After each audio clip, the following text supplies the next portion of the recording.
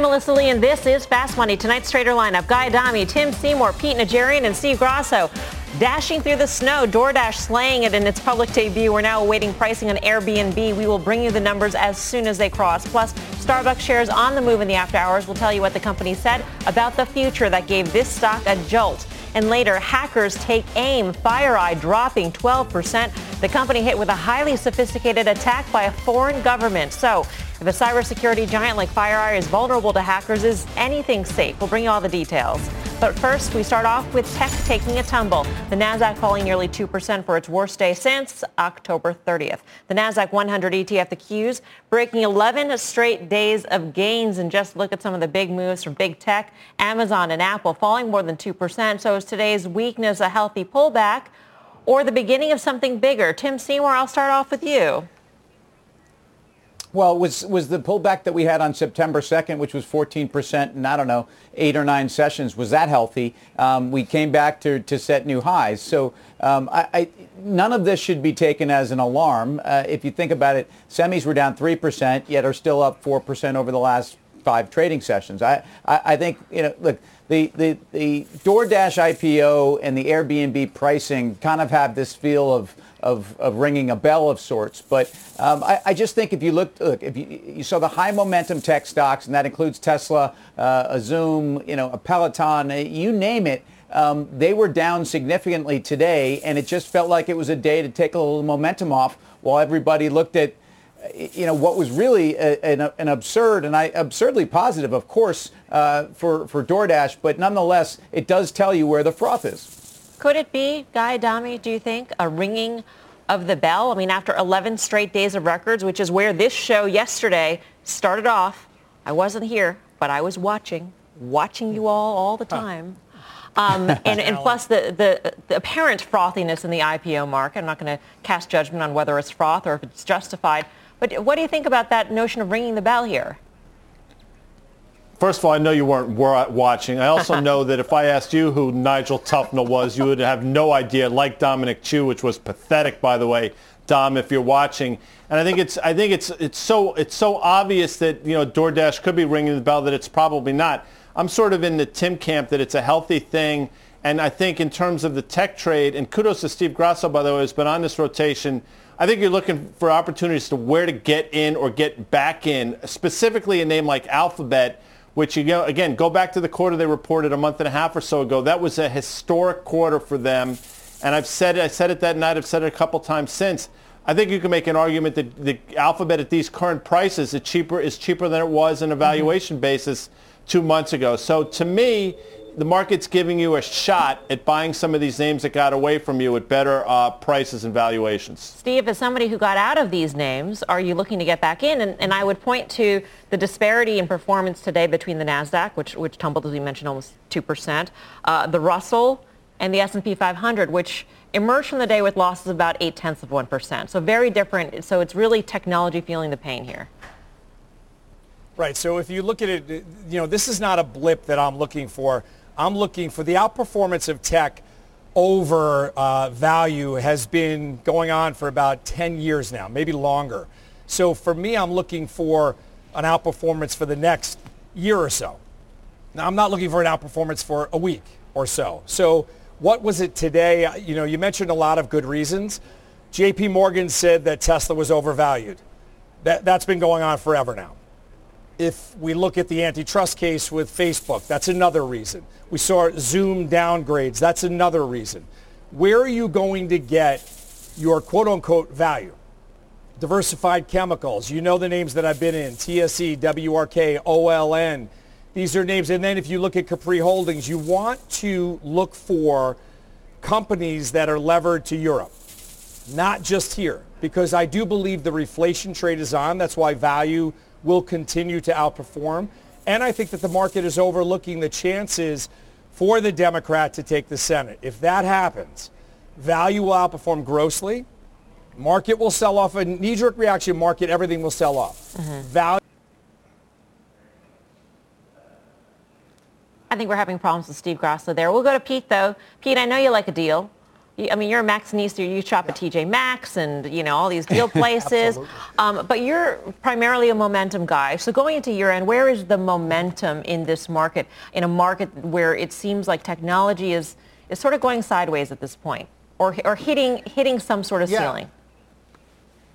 Yeah, you're exactly right, Mel. And technology's hit a pause, and I do think it's a healthy pause. When we've watched what's really been propelling the NASDAQ to the upside, it's been semiconductors, it's been biotech, which have both been at all-time highs, and it seems like the semis almost every single day have made a new high. So, yeah, there are different pieces of the market as we move forward, but I think there are a lot of different areas, Mel, that we've seen for the last 4, 5, 6 weeks now. It's financials, it's industrials. There's a lot of different areas of the market, basic materials. When you look at a lot of these various areas, you are really seeing a nice, swift move to the upside. And so I like what we've seen there. I think it's healthy to see a little bit of the diversion away from certain areas. And Tim was exactly right. I mean, the pressure that was on today on Zoom, on Tesla, on all of these names, and then throw in some of the big tech names on the big pull-off as well from where they just had ran to. I mean, a great example was even Apple. I like Apple. I think that it's done a lot of things the right way in terms of the improvements. It got down to 105, then started moving to the upside again and got up towards that 125 area. But taking a healthy pause makes some sense to me, Mel. So I think there are a lot of areas of the market that are still working very, very well. And I think those are where the opportunities are. And I think you have to be very selective when it comes to technology because those overgrowth names that have absolutely no PEs because there is no P, those are the ones that I think, or E rather, I think those are the ones that I'd be a little bit nervous of. I think I'd be staying away from some of those high flyers. Tim, do you have a question? You were raising your hand. Well, I just, Pete, were you staying away from the beach today? It looked like you were doing the halftime report from the beach. And were you wearing sunscreen out there? I'm just curious. It was a wonderful day here. I'm down in Florida. I'm absolutely loving it. But I will tell you, I just had dolphins jumping behind me here. So you might see some dolphins while we're doing the show behind us because there's a family of them going by just a little while ago. We will be watching, that's for sure. I know Guy's a big dolphin lover. I mean, it started with Flipper way back when. Guy, I want to ask you, though, I mean, for a lot of people in the markets, they're looking at the sell-off in some of those high momentum names that Grasso was talking about, the Zooms, the Teslas of the world, and then they see the amazing performance of a DoorDash on its first day. So how do you reconcile that? What does that tell you about the market we're in right now? Listen, you can make an argument that the reason why you saw that big sell-off in Zoom and some of these other names was maybe there was money going out of there into a DoorDash. I mean, that's one explanation, amongst many, by the way. I mean, the DoorDash, this is very similar to Snowflake we saw when they priced and then the subsequent where the stock was trading. I mean, I can wax poetic about how poorly I think these things are priced and what a disservice they're doing to the retail group, but we'll talk about that later. I just think in terms of the names you just mentioned, Pete just said it and Tim said it. I think Steve said it as well. It's just a healthy pullback in a market that's probably gotten itself a bit over its skis. It doesn't mean these stocks aren't investable or tradable, and I will continue to go back to some of these names, specifically Google, because again, if you sort of dissect their quarter, I will say out of all the quarters I've seen doing this show for a long time now, that's got to be a top 5 quarter. And I think when things normalize again and people realize the balance sheet they have, the number of levers they can pull, Alphabet is one of those names that's probably going to be, we'll talk about the next 2 trillion club. I think that could be one of the names in it. Pete, what tops your list on tech names to buy right now? Well, I think some of the quality names that are pulling back a little bit, we're seeing some positive momentum in terms of the options world, Mel, in a variety of these names, whether it be Microsoft or Apple or some of these names, as they've eased back. Even today, I saw some very positive paper in Apple, but they're going out. They're buying a little bit of time. So I think those quality names, whether we're looking at a Google, we're looking at an Apple, we're looking at Microsoft, any of those names. And I know we're going to talk about Facebook later on as well because of some of the issues today. So I think there are some opportunities out there, Mel, in some of these quality names. I still like Salesforce, but I'll tell you what, it does start to feel a little bit more lofty all the time as I look at some of these names because some of them just have not pulled back quite enough, and I'm sort of waiting for that opportunity. All right. We mentioned the IPO market and DoorDash. We are awaiting details on Airbnb's IPO pricing. So let's get to Leslie Picker with the latest. Leslie. Hey, Melissa, people familiar with the matter tell me that Airbnb's bankers, its board, management have been on a call for about 10 minutes at this point, a meeting where they'll really hone in on where they think that IPO price should be. This one should price above expectations. That's really the chatter on the street right now. I'm told that the big jump in DoorDash's IPO today is causing a lot of FOMO. Many investors didn't get allocation in the IPO even though they tried. So now they're going to try harder at higher prices for Airbnb. Now, above the range, Airbnb is seeking to raise more than $3 billion at a valuation greater than $42 billion on a fully diluted basis. That's more than double where the company was valued in an emergency funding round just in April, as the pandemic initially caused a huge drop in their bookings. But in the July, August, September quarter, Airbnb's business really snapped back in a big way, pulling in $1.3 billion on the top line during the third quarter alone, although that figure is still about 18% shy of 2019 levels. Now, despite spending most of the year with losses, Airbnb actually even enjoyed a profitable third quarter this year. So Airbnb plans to list on the NASDAQ under the symbol ABNB, and shares are expected to begin trading tomorrow. Melissa. All right, Leslie, thank you. Leslie Picker with the latest. Airbnb's offering comes after, of course, we mentioned this, today's monster debut by DoorDash. That stock up more than 85% from its IPO price. But after such a big jump, is it too late for investors, retail investors, investors like you, to get in? Apparently not. Take a look at this stat from Renaissance Capital. Of the more than 200 companies that have gone public this year, the average day one pop has been 30%, but they have gained more than 25% after that first day pop for a total return of nearly 70%. Grasso, in years past, we've talked about the retail investor holding the bag, and here we are. If you actually bought after that first day, you would have been in the money. Yeah, so what happens is when you have a market that's up 13%, we were going off a cliff basically. In any environment, people try to outperform whatever their benchmark is. And the way to do that is to go further out on the risk curve. And a lot of these IPOs are quasi-risky. You don't know what they're going to do. You don't know what their money-making ability is going to be. And you don't know, like a DoorDash, they don't make money. But when you look at Airbnb, behaviors have changed. The same way that we buy in big box and we buy in bulk, people are not going to go to the same vacations that they did once before. So I think this one has actually a better shot at making it than it would have pre-pandemic. It is a perfect time for a DoorDash or an Airbnb to go public. Guy Adami, we broadly talked about the IPOs this year. Are there one or two that you would consider buying now at this point? Well, the Snowflake one, it made no sense to me, but it's becoming more and more apparent that that's an interesting company. And I do think at a price DoorDash is going to be interesting as well. I just think a lot of these names, have gotten a little ahead of themselves. I do think it was Peloton this year. If it was last year, I apologize.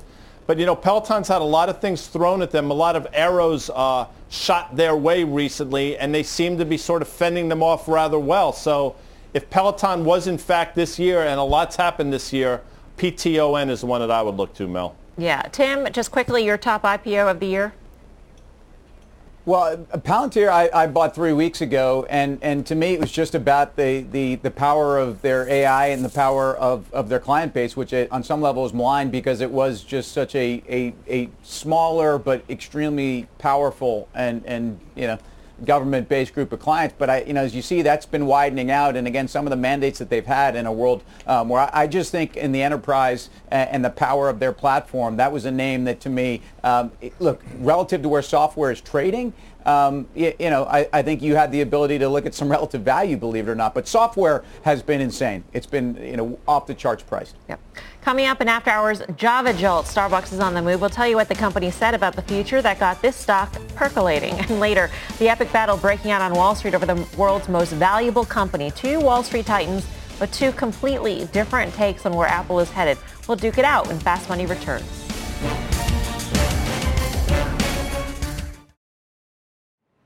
Welcome back to Fast Money. Starbucks shares are rising in the after hours as we start to get some headlines out of the company's investor day. Kate Rogers got all the details. Kate. Hey, Melissa. Well, Starbucks reiterating its 2021 guidance, but it's updating some of its targets for the long term. A lot of numbers here. We'll take you through them. So the coffee giant says it sees its long-term EPS rising between 10 and 12%. That's an increase from the previously guided of at least 10% growth that the company gave back in 2018. It also says that beginning in 2023, it will expect ongoing revenue growth of between 8 and 10%. That's also 1 percentage point higher than what was previously guided. The company adding that in 2023, it will begin to expect company same-store sales growth of between 4 and 5% annually, both globally and in the United States. In China, it will be projecting same-store sales growth of between 2 and 3%. Both of those targets are also updated from previous guidance here to a higher range. Now, its global store portfolio expected to grow by approximately 6% starting in 2022. That's going to be fueled by new unit investment returns. This is a bit lower than the previous range that the company had given out. Beyond that, the company saying it is rolling out oat milk nationwide. Many people are fans of those plant-based milk alternatives. It also gave an update to what its portfolio of store mix will look like moving forward. Right now, about 35% of stores are either pickup or drive-through. They say that in the next few years, that'll go up to about 45% by 2023, mostly drive-through units. Also, some pickup units will also be added into the mix as consumer preferences continue to change. CEO Kevin Johnson also adding that Congress needs to take action, talking about a stimulus bill in the Q&A here, saying obviously Starbucks is weathering the storm. He seemed really positive about what the company will be able to do to cater to new and changing consumer preferences, Melissa, but he did acknowledge that, many smaller and independent companies are struggling right now. Back over to you. They sure are. Kate, thank you. Kate Rogers. So a lot in that in terms of, revenue updates, geographical updates, oat milk updates. Tim Seymour, I know you're very excited about that. You've been a long-term shareholder. What do you like most?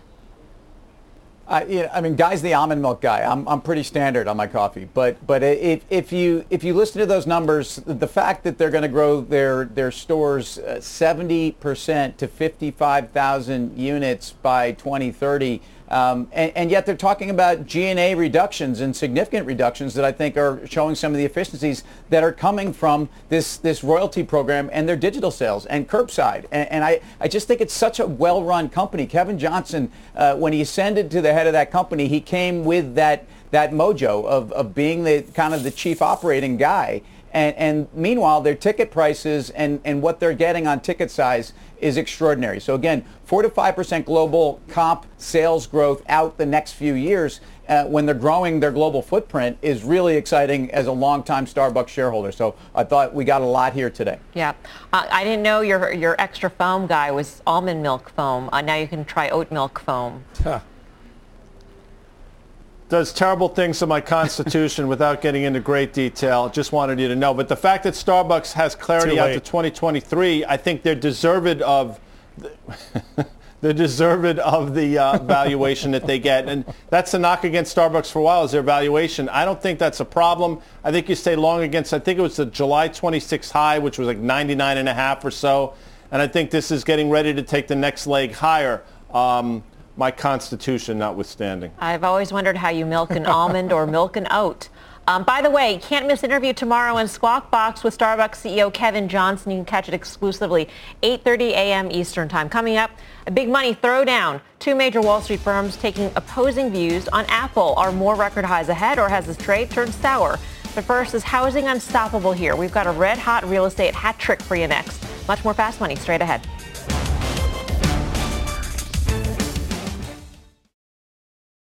Welcome back to Fast Money. It's a housing hat trick. Three big bullish stories in the home front. First up, shares of RH on the move in the after hours on earnings. The company reporting a beat on the top and the bottom lines. Meantime, Lowe's cranking higher today after the company upped its guidance. CEO Marvin Ellison speaking at an investor meeting today, saying the company's best days are still ahead.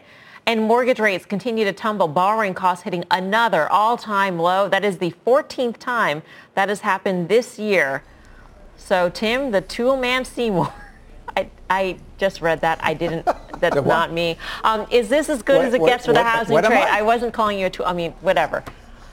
How do you feel about housing?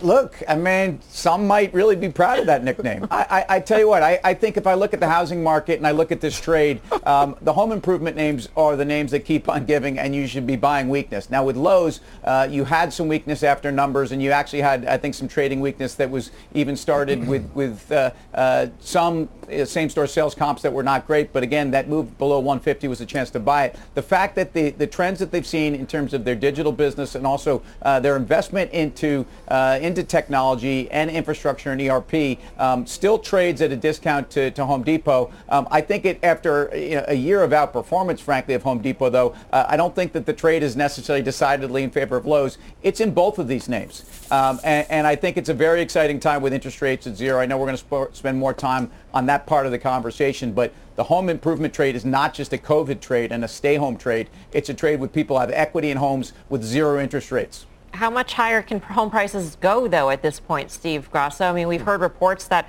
rentals are coming back and rents may have hit a bottom. And here we are talking about higher prices. Doug Yearley, the CEO of Toll Brothers, yesterday in the call said buyers are getting sticker shock. Yeah, I think these all have run a little bit too far. I was a big fan of the home builders. I'm not in any currently. I think that, you have to get, even though they're a quasi-value play for me, they're too domestic facing as well. And you've seen a lot of these names run. I do like D.R. Horton because they're a spec builder. So when others have no supply, they do have some supply on the market. But I think rates are going to be rising. So I think you want to avoid them right now. Having said that, with COVID, Melissa, what did people do? They fled the city areas, they fled their apartments, and they wound up buying second homes, or they wound up buying homes that were outside the city centers. I think there was a large pull forward, and if you look at every one of these charts, they have all rolled over. So I wouldn't be jumping in. I think that people have got their big bang for their buck. I wouldn't be investing in them currently. They flee to the suburbs and they buy oversized sofas and armoires, and they hire contractors guy to fix up, the roof. That's what we're seeing in RH after the bell, and what we saw in Lowe's as well in terms of Marvin Ellison targeting the pro customer. Yeah, it's going to be fascinating to see what the market does with the restoration hardware quarter. I thought it was very good margin improvement. They had an inventory build, I think, of about 16%, but you had the sales growth close to 26% to offset that. To me, suggests you're going to see continued margin improvement. I understand that at a certain point, people are going to not be able to buy those 13-foot couches for 11 grand a pop. I get it. But right now it seems to be working. And some of the things that Steve just said, Mel, I know you're a fan of this because you went to the Harvard.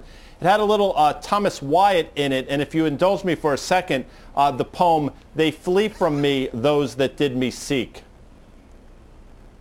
You're so learned, Guy. I mean, it's really amazing what you get on Fast Money when you're on. Thank you. Thank you. Yeah, Pete Najarian, I'll make it quick. That. Lowe's or Home Depot?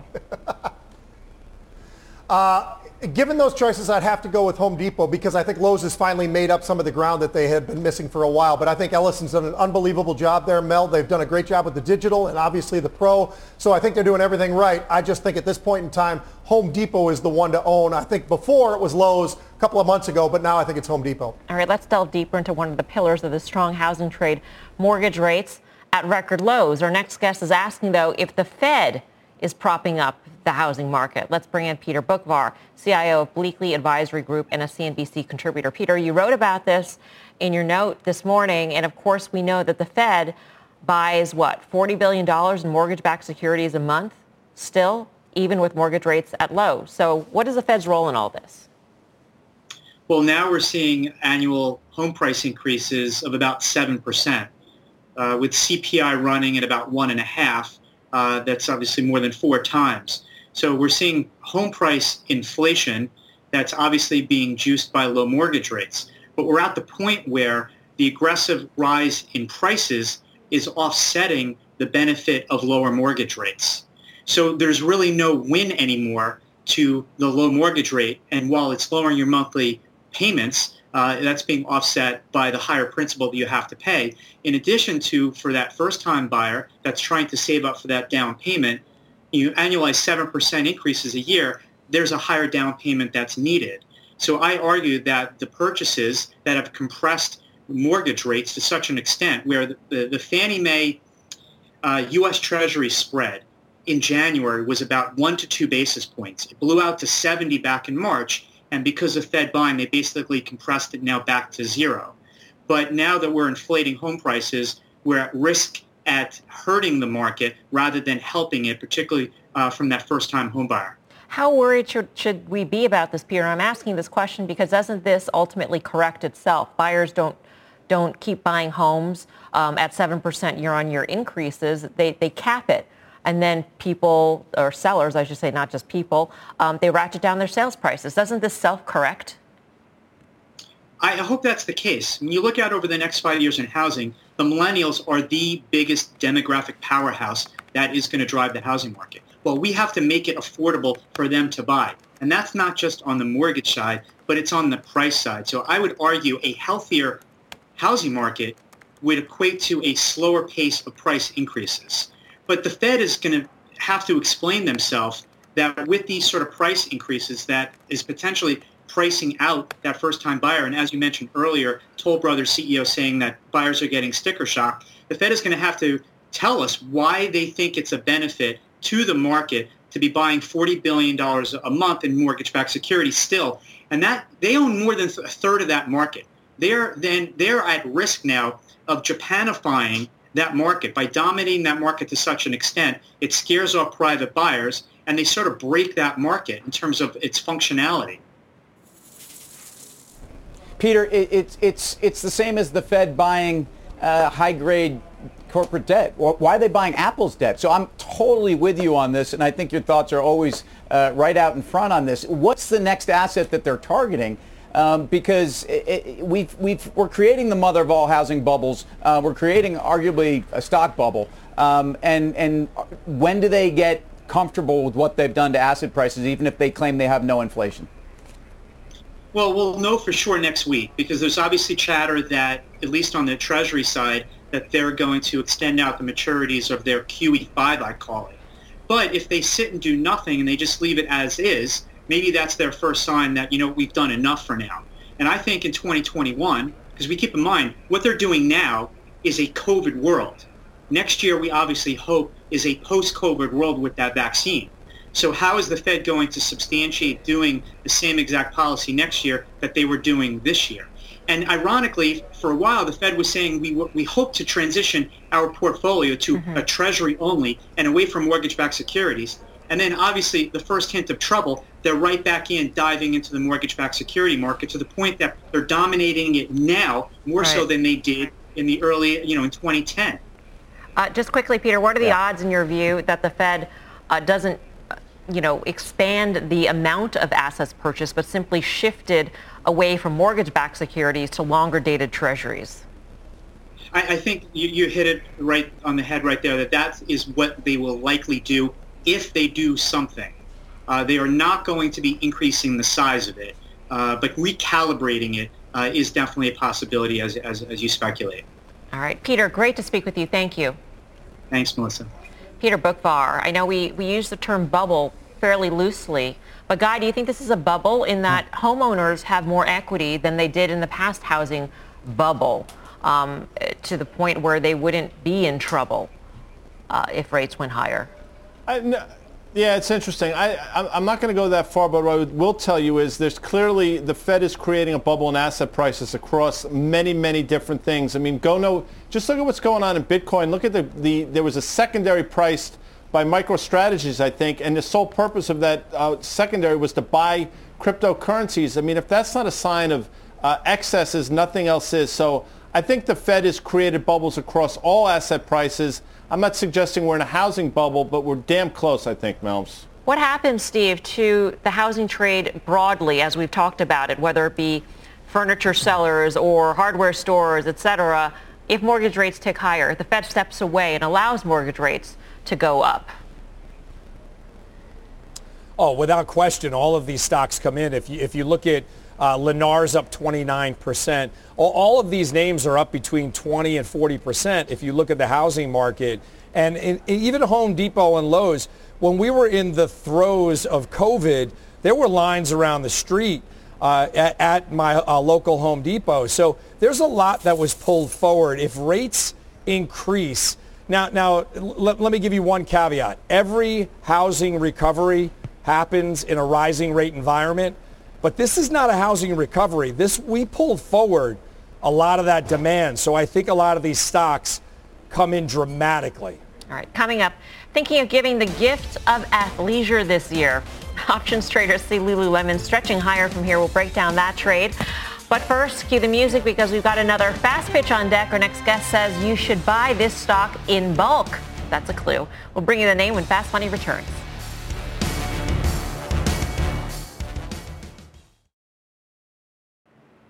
Welcome back to Fast Money. Check out shares of Costco. They've had a strong year, up 27%. The retailer reports earnings tomorrow. Our next guest is calling for a big box breakout. Back for another fire fast pitch is Kate Faddis, founder and CEO of Grace Capital. Kate, welcome back. Take it away. Thank you, Mel. Thank you, everyone. I am a big fan of Costco. I think what people don't understand about Costco is that it's not a traditional retailer. It doesn't make money from its products. It makes its money from the fees that it charges, the membership fees. Amazon is not a threat for Costco. It can coexist with Amazon. In fact, half of Costco's members also have memberships with Amazon Prime. The warehouse format is a huge advantage for Costco. In addition to the fact that it actually doesn't have to make money like other grocery stores. Wider aisles, higher ceilings in a COVID world is perfect for social distancing. Last thing, the ESG story is great. They honored all their commitments to their vendors despite COVID. And the valuation, believe it or not, Costco has lagged the retail ETF this year. So there's room to grow in the stock price. Tim, you have a question for Kate? Hey, Kate, it's Tim. I do. It's great to have you on again. And I'm a believer in this big box space right now, but you're not concerned about Amazon. How about Walmart, who also now has Walmart Plus and is playing in the space, and I think can dominate on price more than anyone. Are you concerned there? Walmart and Costco, I think together have been such a great boon for America. They have kept prices down. How they do it, I don't understand, but they're really disciplined. They both have done a great job of keeping prices down for everyone. Costco can coexist with Walmart, and it has for years. All right, Kate, we're going to vote. Thanks for joining us. Good to see Thank you. Catherine Faddis of Grace Capital. All right, so are you buying Kate's pitch on Costco? Guy, what do you say? You're a bulk kind of guy. Mel, are you able to read my smart board, Mel? Can you read that for the audience, please? It says, I believe, please? faster than lightning, no one you see is smarter than he. Yes, that is correct. That's what it says. And I know Pete Nigerian knows what that is because he mentioned the dolphins flying in the background. And, of course, that's the theme song of Flipper, one of my favorite shows. And I just love the fact that Kate is power pitching Costco ahead of earnings tomorrow. That takes huevos. Good for her. I've liked it for a while. I continue to like it. Yes. I'm not amazed, actually, that you know the words to the Flipper theme song. Let's go to Pete. Pete, what do you say? Well, I don't have my board with me, Mel, but I will tell you this. I love the pitch, and I think it is, to Guy's point, a very gutsy pitch going into the numbers tomorrow. But the membership model is something that absolutely makes total sense. My only concern is, have they pulled so much forward? Have they had the advantage that they've had for a while now to bring this stock to where it is right now in terms of a PE? That's my one concern. But I love the name, and I do think that they continue to have some strength and work with the Walmarts of the world and the Targets of the world and some of the big boxes. So I do think there's more upside. All right. So you're on board with Kate as well. Tim, what do you say? I'm on board, yes. It's clear Guy bought a extra large size of poetry books at Costco. I'm a buyer here. There's a re-rating going on in this space between the leaders, and I think they're getting a multiple that's not only a leader of the pack multiple, but somewhat of a digital multiple. I'm a buyer. All right, Steve? Clean sweep. And I think that Kate nailed it when she talked about the renewal rates. Costco is an annuity, so that membership fee is just what she said. It's an annuity, and the renewal rates are above 90%. The stock technically has been bouncing off its 50-day moving average.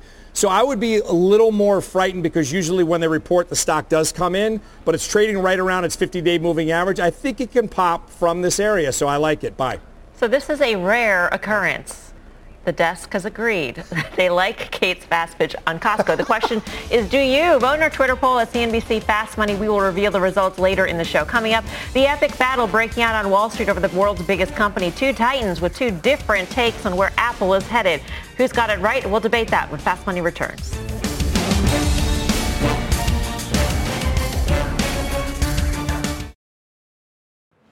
Welcome back to Fast Money. Shares of Lululemon falling today. The company reports results after the bell tomorrow, and options traders think a quick turnaround is in store. Bonawyn Ison's got the setup here. Bonawyn. How's it going, Melissa? Yeah, so taking a look at Lulu heading into earnings, you can see the calls outpaced puts about 1.5 times to 1.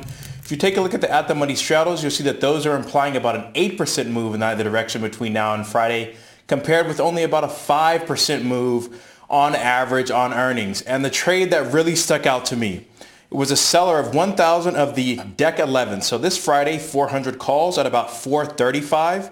Your break even is going to be a 435, or about 112% of current spot. This has been a darling in the stay-at-home trade. Again, just betting that this move will probably be more in line with what we traditionally see around earnings as opposed to the implied option move. Pete, how do you like Lulu? Absolutely love it, Mel. I love everything about what they're doing, their e-commerce, the men's side, all of it. And, you know, when you look at their margins and you look at what they're doing, this is a phenomenal company. Now, yes, the PE looks stretched, but when you've got the kind of growth that Lulu has right now, I look at this and I try to compare it to the Nikes and Adidas of the world, and I still think this is the dominant spot. Now, they're not exactly in competition with those names, but they certainly are when it comes to some of the athleisure wear that they've got, including what everybody's been doing from the stay-at-home with the clothing that people are buying. So I think for a variety of reasons, I think this is going to be another big quarter for Lulu. I have a question, Guy, and that is, what happens when people go back to work and wear proper pants? I mean, I think this is the eternal question facing the work from home trade. What happens when one goes back to the office? And also, even if you stayed at home, how many pairs of yoga pants could one possibly own? Look, I'm partial to their briefs without getting into great detail. I don't own their pants, but I know Joe Kernan, who is a huge avid watcher of Fast Money. I know he goes to work with his Lululemon pants on, and I can't believe he's an anomaly. So I think maybe the norm, or the de rigueur, as they say, is going to be wearing Lululemon pants to work. And, oh, by the way, my daughter sells her used Lululemon pants on one of those sites where you can pack stuff up and ship them out, and she gets about just what she paid for them in the first place. Everybody loves Lululemon, Mel. That seems like a good trade right there. Good for a Lilster. All right. Thank you, Bonawyn Ison. For more options action, be sure to tune into the full show Friday, 5:30 p.m. Eastern Time. Up next, the Apple battle. One Wall Street firm says upside is ahead. Another says watch out below. Who is right? We'll have the details next. And later, as Captain Tom Everett said in Caddyshack 2, and you all know I've never watched it, so I'm just reading off the teleprompter right now. Everybody loves mass-produced cream-filled pastries. How prescient. The big call on Twinkies straight ahead.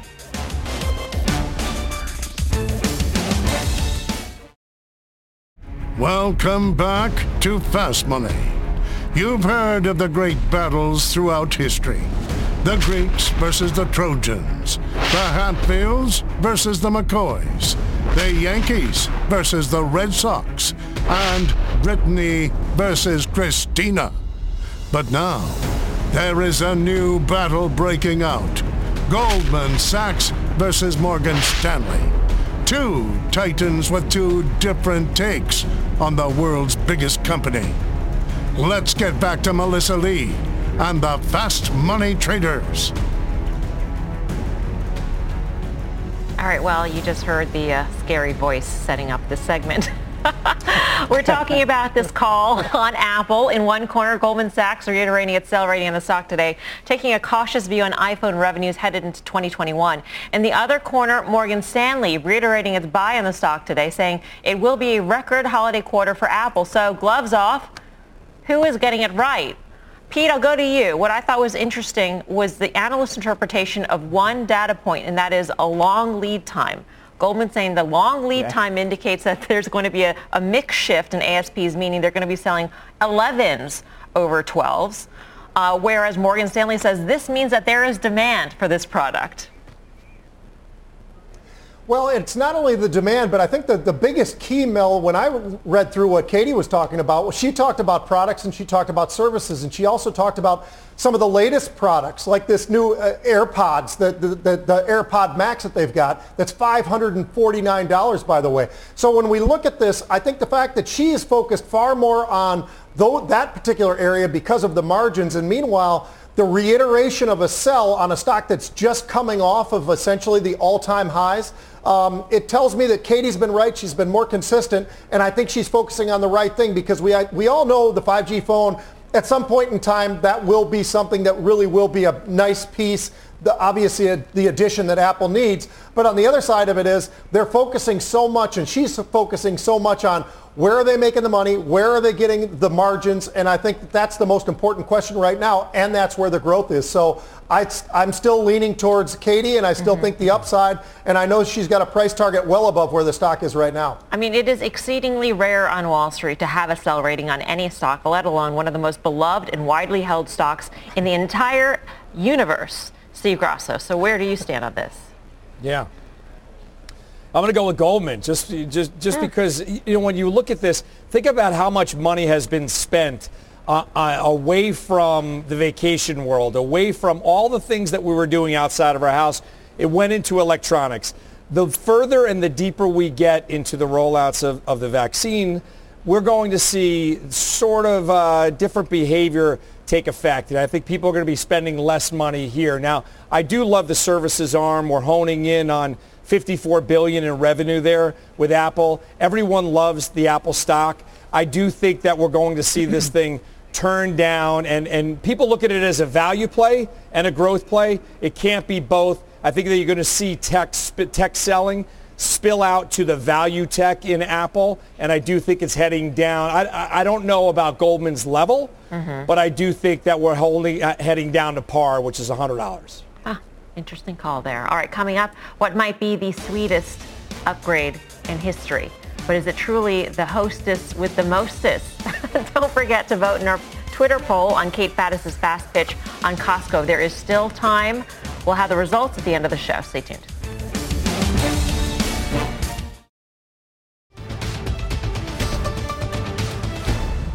Breaking news here that we have just learned: a SpaceX rocket, an unmanned rocket called the Starship, appears to have exploded upon landing. Once again, it is an unmanned rocket that was launched by SpaceX. We are working to get some more information. As soon as we get it, we will bring that to you.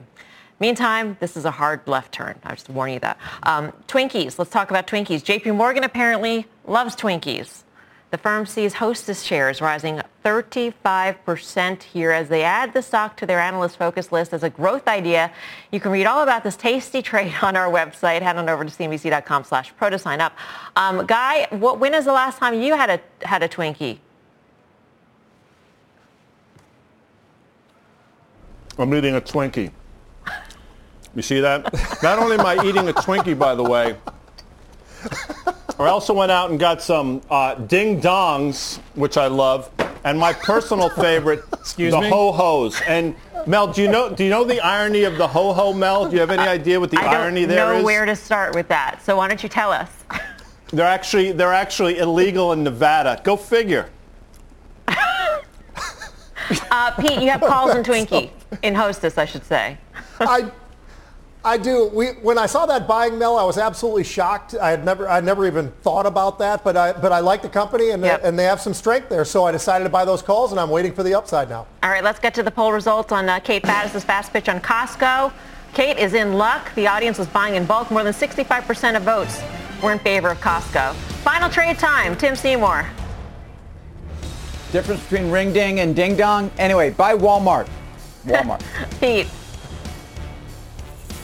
BFT. It's not a Financials, SPAC. go with Yellow one was Blackstone. good to me. BFT.